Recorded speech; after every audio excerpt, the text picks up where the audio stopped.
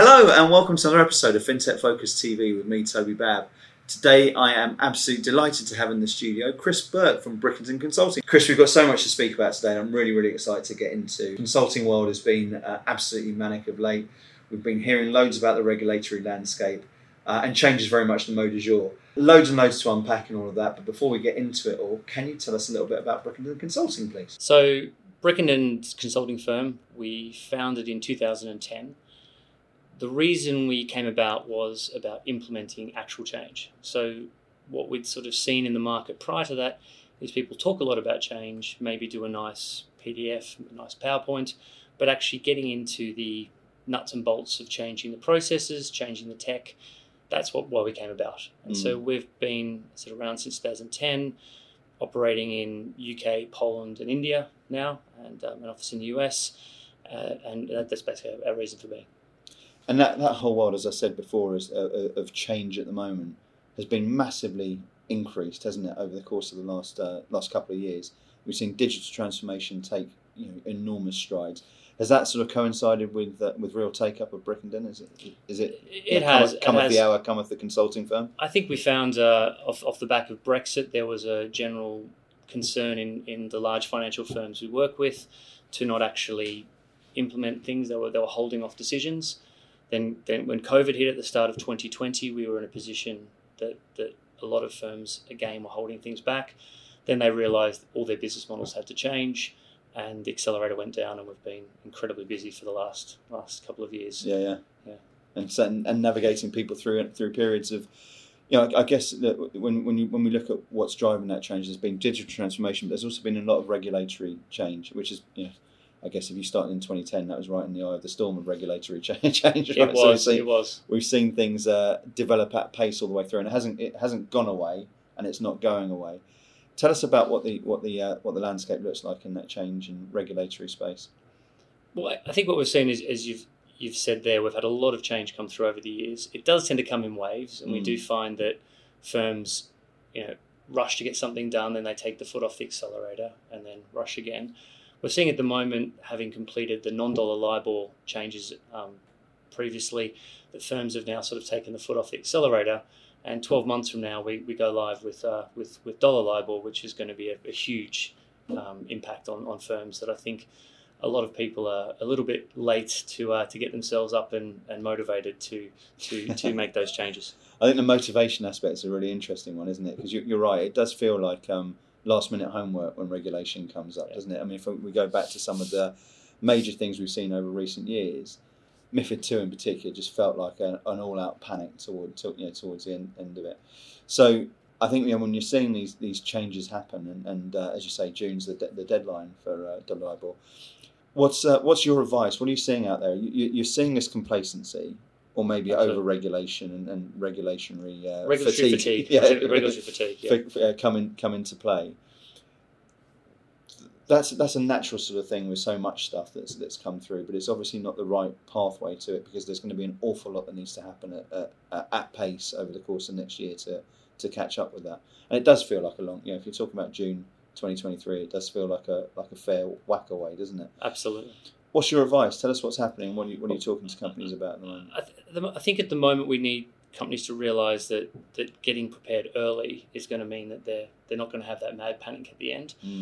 There is very good opportunity right now to get these things done, so you're not going to be sitting there in Q1 or Q2 next year and really struggling to get your clients across the line of the changes from dollar LIBOR to the new rates.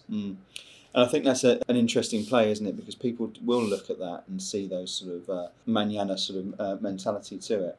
But if you're sat there and you're talking to customer or clients who are sort of sat there in that sort of mentality, what is the shift that makes them suddenly think this is actually something which we need to accelerate into? How do you articulate that to your customers? I think just understanding the scope of the change. When we're changing one of these reference rates, we're changing contracts, we're changing valuations, we're changing the way we run settlements. There's an enormous number of changes that need to happen. Yeah. And those things can't happen in a few days or even a few weeks. Yeah. If we're talking about the bank's legal team talking to a client's legal team, sorting out some of these changes, and then all the systems, processes that follow on from that. Yeah. It is a lot of work, and it isn't something that can be done in a very short period of time. Yeah. So the early preparedness would get you to a state where you're not going to have this mad panic at the end. And there's no reason not to do it now, because everything's set up to do it as from now. And so with companies who've got increased compliance and regulatory teams that have naturally come to life because of everything that's changed over the last decade or so. Mm-hmm. Why do people reach out to a Brickendon to help do that? Obviously they're paying for expertise and their peace of mind and knowing that this is going to get done, and this is your day job, right? So this is where it comes into it. But tell us about the value that you can bring.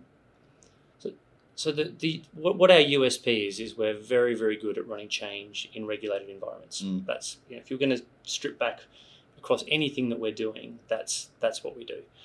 So when you look at scaling up a team, or you're looking at some complex change situation, we will come in, we bring experts in who know at a very high level of competency the details of what needs to be done, and then we put our methodology to run that change. So the significant thing that we do, I think, compared to some of our competitors, is we hit the dates on budget and on time, and that's it sounds cliche. But that's I think why we have been so successful over the past 12 and a half years. Yeah, I guess that's pretty much essential when you're looking at this sort of stuff as well, right? If you're thinking about what's important in a change like this, that on date and to time and to budget is critical. Absolutely. So get your crystal ball out and have a look at what's going to happen in this, because no matter how much we talk about this, there's still going to be companies there that are in that panic. That sort of that last 6 to 3 month chase or whatever in 2023. How do companies avoid that? I think you probably answered a little bit of that beforehand, but also, what are the implications for businesses there that are chasing? What are they going to have to do, and what does it feel like for them on the other side when that's happening? You mean once the change has happened? That's before they get to that specific phase. So let's say that people are maintain complacency at the moment, and say, we'll get to that. So, we've got a load of stuff going on at the moment. Let's say they wait and they do wait late to make this. What are the implications to them of that happening? What's that look like for them? Well, I think first of all, understanding the scale of the problem. So there might be a little bit of ostrich, head in the sand situation where firms aren't really aware of exactly what the scale of the change that has to happen. Yeah. Then once they've assessed that, they're going to go through that phase of, oh gosh, let's use that phrase. We have. I've heard that many times. In other ways, we've now got all these clients, all these contracts, all these systems that need to be changed to make this happen. Yeah. And then all of a sudden you'll get to that stage of mad panic. They will then probably all go to market at the same time, be looking to bring in resources with the skills of which there will be a contracted pool. Yeah. And as we saw with everything from Dodd-Frank to EMIR to MiFID to GDPR, all these things as they've come through, we've seen that talent pool skyrockets in terms of price. So again, in terms of just if they're looking even at their budgets to make these change happen, it'll be much better to get on the board early and get it done before you're then in that feeding frenzy. Paying with gun to your head. Exactly, when everybody's trying to do it, and you'll find that talent that maybe isn't at the same level will be charging a premium price because they have some experience in this domain, whereas you'll be able to get the best talent early on and be far more cost effective. Get ahead of the game. That's interesting, isn't it? And with that, let's look at the implications. So companies do get this wrong. They then can't find the talent to be able to implement the change necessary for it. They're left holding the baby a little bit with it in June. They haven't got everything in line. What's the implication there? Well, there'll be regulatory concerns, and then obviously the rates stop coming through. So they're going to stop publishing IBOR rates in June next year. So you won't even be able to value those instruments going forward. So there is a real implication. This is significant. It is a cliff. Yeah. And it applies, I guess, across the industry as well. So everyone's getting involved in this. Everyone's thinking about this, but people from your understanding and your view aren't moving quick enough just yet. We've seen this in other regulatory change that's come through. There's sort of a general General fatigue. It is that regulatory fatigue, but it also is a situation whereby you have so much change has happened that people do want to pause and take breath, where a little bit more structured approach going through saying, yes, we're going to get on board with this, getting it closed off, and things will be much more structured. So there's your answer. So I think we're sort of looking at the dollar IBOR change as being bigger than any of the others, obviously being dollar. And the last paper I read said there was going to be $74 trillion of instruments that needed to be transferred. Wow. So if you're thinking about that's the sort of still the scale of the problem, there is an enormous amount of work to do for firms. And the companies that you're working with now getting ahead of this already? They're starting to mobilise, but I think there's still some way to go for someone to get to the same pace that they were doing the previous IBOR transitions, because we've gone through a lot of the non-dollar IBOR changes at banks. Yeah. So now we're onto the so it's nothing USD new. one. People should know. Something they should know what to do, but this is obviously bigger and potentially more complex as well. Yeah. So complexity. and I think one of the areas that the smaller firms particularly may not be on top of this, like the bigger firms, so they need to sort of understand where they are so that they're able to not leave themselves exposed. Because if we do end up in that war for talent, the smaller firms will find it much harder to get that talent. Yeah, because you just get blown out by it. Don't they? Exactly. And do you see that as an adoption curve? Do you see the bigger companies going earlier and then the smaller companies following, or is it more nimble? No, it's definitely the bigger firms and the leading firms move first. Just because they've got bigger teams. Bigger teams, bigger scale of the problem, and bigger budgets really for this change. If you've got a so sort of tier 2, tier 3 banks that you're looking at to give you rattle your sabre, give you a call to arms, and say come out and get involved in this. Exactly. I'm also interested. You mentioned it beforehand, right at the top of what you were talking about your the setup of Brickendon, because you say, look, it's 12 years. We started the same year. 12 years of really successful growth, and it's a company I've heard about consistently all the way through the process. You've done really well, and I think it's with consulting, there's a lot of stigmas sometimes that get put around it, particularly when you have a model there, which you mentioned beforehand, where you've got UK presence, and then you're also looking at Poland and India alongside that as well. Now, get that right, and it's electric. Get it wrong, and it's not quite so promising for customers. Talk to us about how you've got that right, and what's how that works as a model for you. So, if we look at the first 6 or 7 years of Brickendon, we were a firm that operated primarily in the UK with a little bit in New York, and we were leading the teams here to do the change. We were finding that we were working with clients who wanted to get the lower price points or blended rates that you could achieve working in lower cost locations. And that really is outside of London and outside of New York. So in New York, people were looking at Florida, they were looking at North Carolina, Dallas, etc. to get a lower. Within the UK, it was to look very much into Europe and to see where you could get a blended rate. So we were continually working with firms in those locations contracted by the banks who we weren't able to control the quality of what those teams were doing. So in 2017, we made a decision to open in Poland. So we're about to hit our 5th birthday out there, with the idea that we would go in with the same model we had here, which was very talented, very, very firms with a lot of expertise. So people with a lot of expertise to bring into our firm. Where our model differs from other consultancies is we go and hire people out of the line. So we would take someone who'd spent 15 years in Bank of America working in their prime brokerage business or their head of market risk. That's the person we'd hire. We wouldn't hire from a consultancy who'd sat on the outside. So that sort of deep domain expertise has always been our model.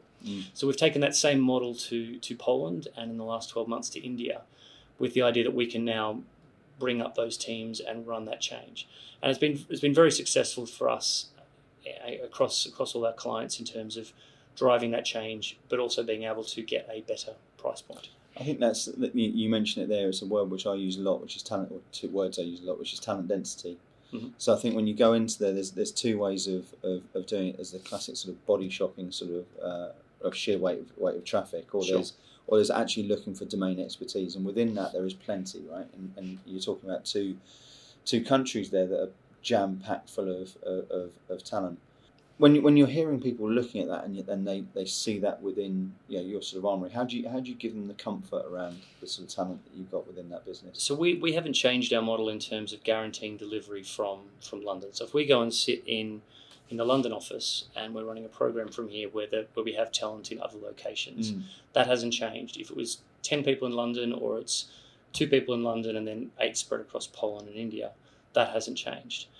I think the second thing that I would probably say is that over the past decade, there has been a big shift in talent in the Polands and the Indias. Where those two countries differ from other areas is the scale. So if you were to go into some of the other Eastern European countries, you would not get the scale you can get in Poland. Similarly, India has an enormous pool of talent. I think the stat I read a few weeks ago is that there's more engineers created every year in India than there are in all of the UK. Is that right? It's something along those lines. It's a stat along those lines. Yeah. So we have enormous It's talent. not surprising, actually, when you think about it, is it? Yeah. But we've now been able to hire in India people who have been running global programs from India, on their own. So we've got. I would actually say that the quality that we're getting in those two countries in the first year or two of the business has been stronger than we originally got in the UK, which is really quite something, because I think we've come with an established brand and those sort of things. So we've really been able to do that and to control that quality. So our business is all about ensuring quality delivery, and if we're not able to do that, then we don't have a business, quite frankly. I know you travel a fair amount within that as well. But talk to me about the sort of challenges, I guess, of building the teams out in those environments. Because as you say, look, you can have fantastic individual talent. I've got some friends who are doing exactly the same thing, just recognising the pockets of talent elsewhere to get around the talent shortage that we see full stop at the moment. But I think where the differentiator for me, where talent thrives in those sort of areas or falls away, is around the level of leadership and how you set that up to thrive. So I imagine you've got really strong leadership teams in both. How did you manage that? Well, a very good question, I think, and that's we did find some challenges with that on our expansion early on. So we moved Bala, who's a partner in the business. He's moved out about 3 years ago to Poland, and to run Poland for us from there. So he was very senior in the UK team, 20 plus years experience in financial services. He's moved out there and really ingrained our culture in Poland as we had here. We are now, I guess in terms of India, we've again got someone very senior, Advan, who runs that for us out there, and we've known him for a number of years. We're making a lot of regular trips out there to make sure that the culture and everything is ingrained within the business out there. And that, from our point of view, we look at that as the most important thing. If we don't look after our people, we don't invest in them, then we are not going to be able to serve our clients. And we've had, I don't know how many people now have come to us and said, we're staying here because of Brickendon, not because of the client work we're doing. That's really important to us, that we really look after those. So I'm really interested in this. This is sort of a personal project for me about sort of maintaining culture as you go into different cultures, physically in different countries. And I'm interested the way you put Bala, I think you mentioned out in Poland and was able to sort of build the culture. How much are there culture clashes between what you'd say is the classic sort of this is who and what we are, we're putting it into a different culture, particularly in India, where I've heard some brilliant stories recently. There's a FinTech Focus with ComScience who've really adopted the culture of both businesses over to their India and UK operations. Tell us some of the sort of lessons that you've taken out of I guess imposing culture, but also accepting and ingraining cultures from both of those different countries as well at the same time. I think for us as a firm, we've always been a meritocracy, which is very important to us, and that we don't care who the person is or where they come from. We literally, if they've got the talent, they move up in the organisation. I think taking out a people first. So when we look at our strategy, the very first thing is our people. So we have three things that we go through: our people, our clients, our thought leadership. They're the three pillars to our business. Looking at our people being the first thing and making sure we often talk to our employees about family comes first. So if you've got a sick mum or a sick child or a sick dog, go sort that out, then come back and be passionate about your work. And that's a really big thing to us. So that message going into other cultures seems to resonate with us. And I think the other side of it is we don't pay lip service to that either. We actually really believe that. And there'd be dozens of examples of people who've gone on full pay for leave, for illness, for compassionate leave, or whatever that is across our 12-year history. That I think is a standout in the organisation. I mean, we don't want people to come to work at Brickendon and go, okay, I'll work at Brickendon. our stated aim, on our goals is to have staff and clients as fans. So a fan is evangelical about your business. They actually love working there, but that goes two ways. Yeah. And if we didn't genuinely care about the people who work for us, we wouldn't be able to carry it off. Yeah. I love that whole raving fan sort of concept, isn't it? About people there who are not only just embedded into it, but will go out and talk about it and spread the word, which has obviously been good for business growth as well, I imagine. I mean, yeah, unbelievable. I mean, we've had some of the best years, all the best years we've had. We're bigger now than we've ever been. We're almost double where we were a couple of years ago, and it's been very, very strong. But that's again because that culture now is ingrained, and that's now going down that our top level, next level, all think the same way. And then as people are coming into the organisation, they're getting that message that we do genuinely care about them and want to look after them. And I guess that came to the fore, didn't it, particularly over the last couple of years? And there's two things I want to talk about on that. Number one is the sort of challenges that you face in those early days, and I imagine a lot of those values you mentioned there were critical in sort of keeping things moving at that sort of time. And I think any consulting business, by nature, people-led business, would have had concerns as the pandemic gripped. I think I mentioned to you before that I was driving home with a friend of mine on that, who's a partner in a consulting firm, and we were both just sat there saying, right, we've got no idea where this is going to go in March 2020, and yet within a matter of months they sort of came through and everyone was set and consulting came to the fore like never before.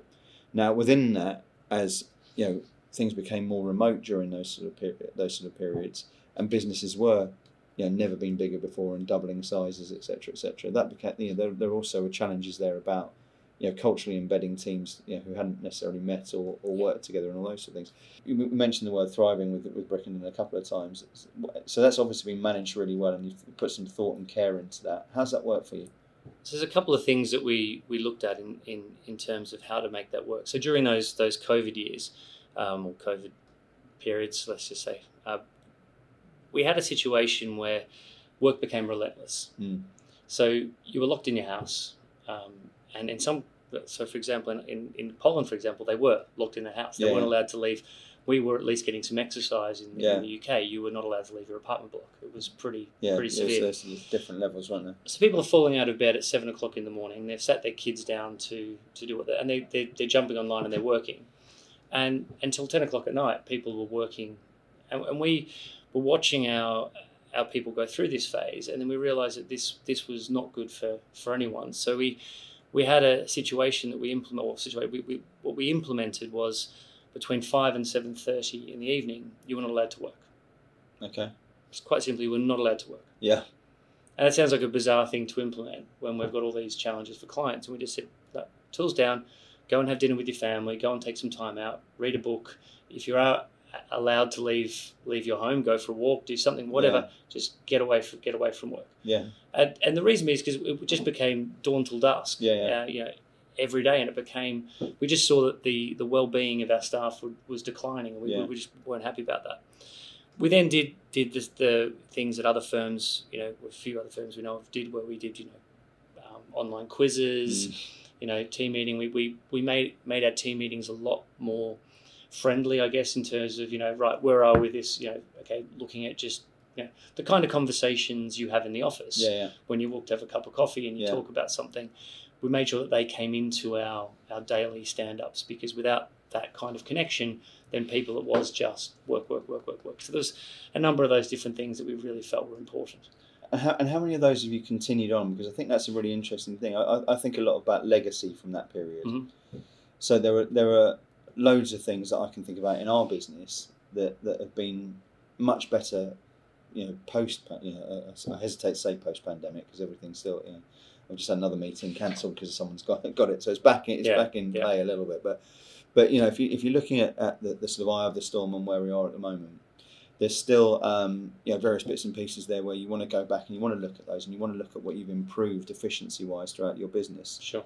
What are some of the things there that are here to stay? What are some of the things there that you think, right, because of that, we're a better business? So just this morning, I've come off one of our team's call, and we're currently looking for, I think, somewhere about 200 people to come into various projects that we've won, and that will almost double us again. And on that meeting, of which we've got more to cover in that 30 minutes with the global leaders of the teams and the resourcing teams, we spent the first 10 minutes just talking and joking about the weekend. Yeah.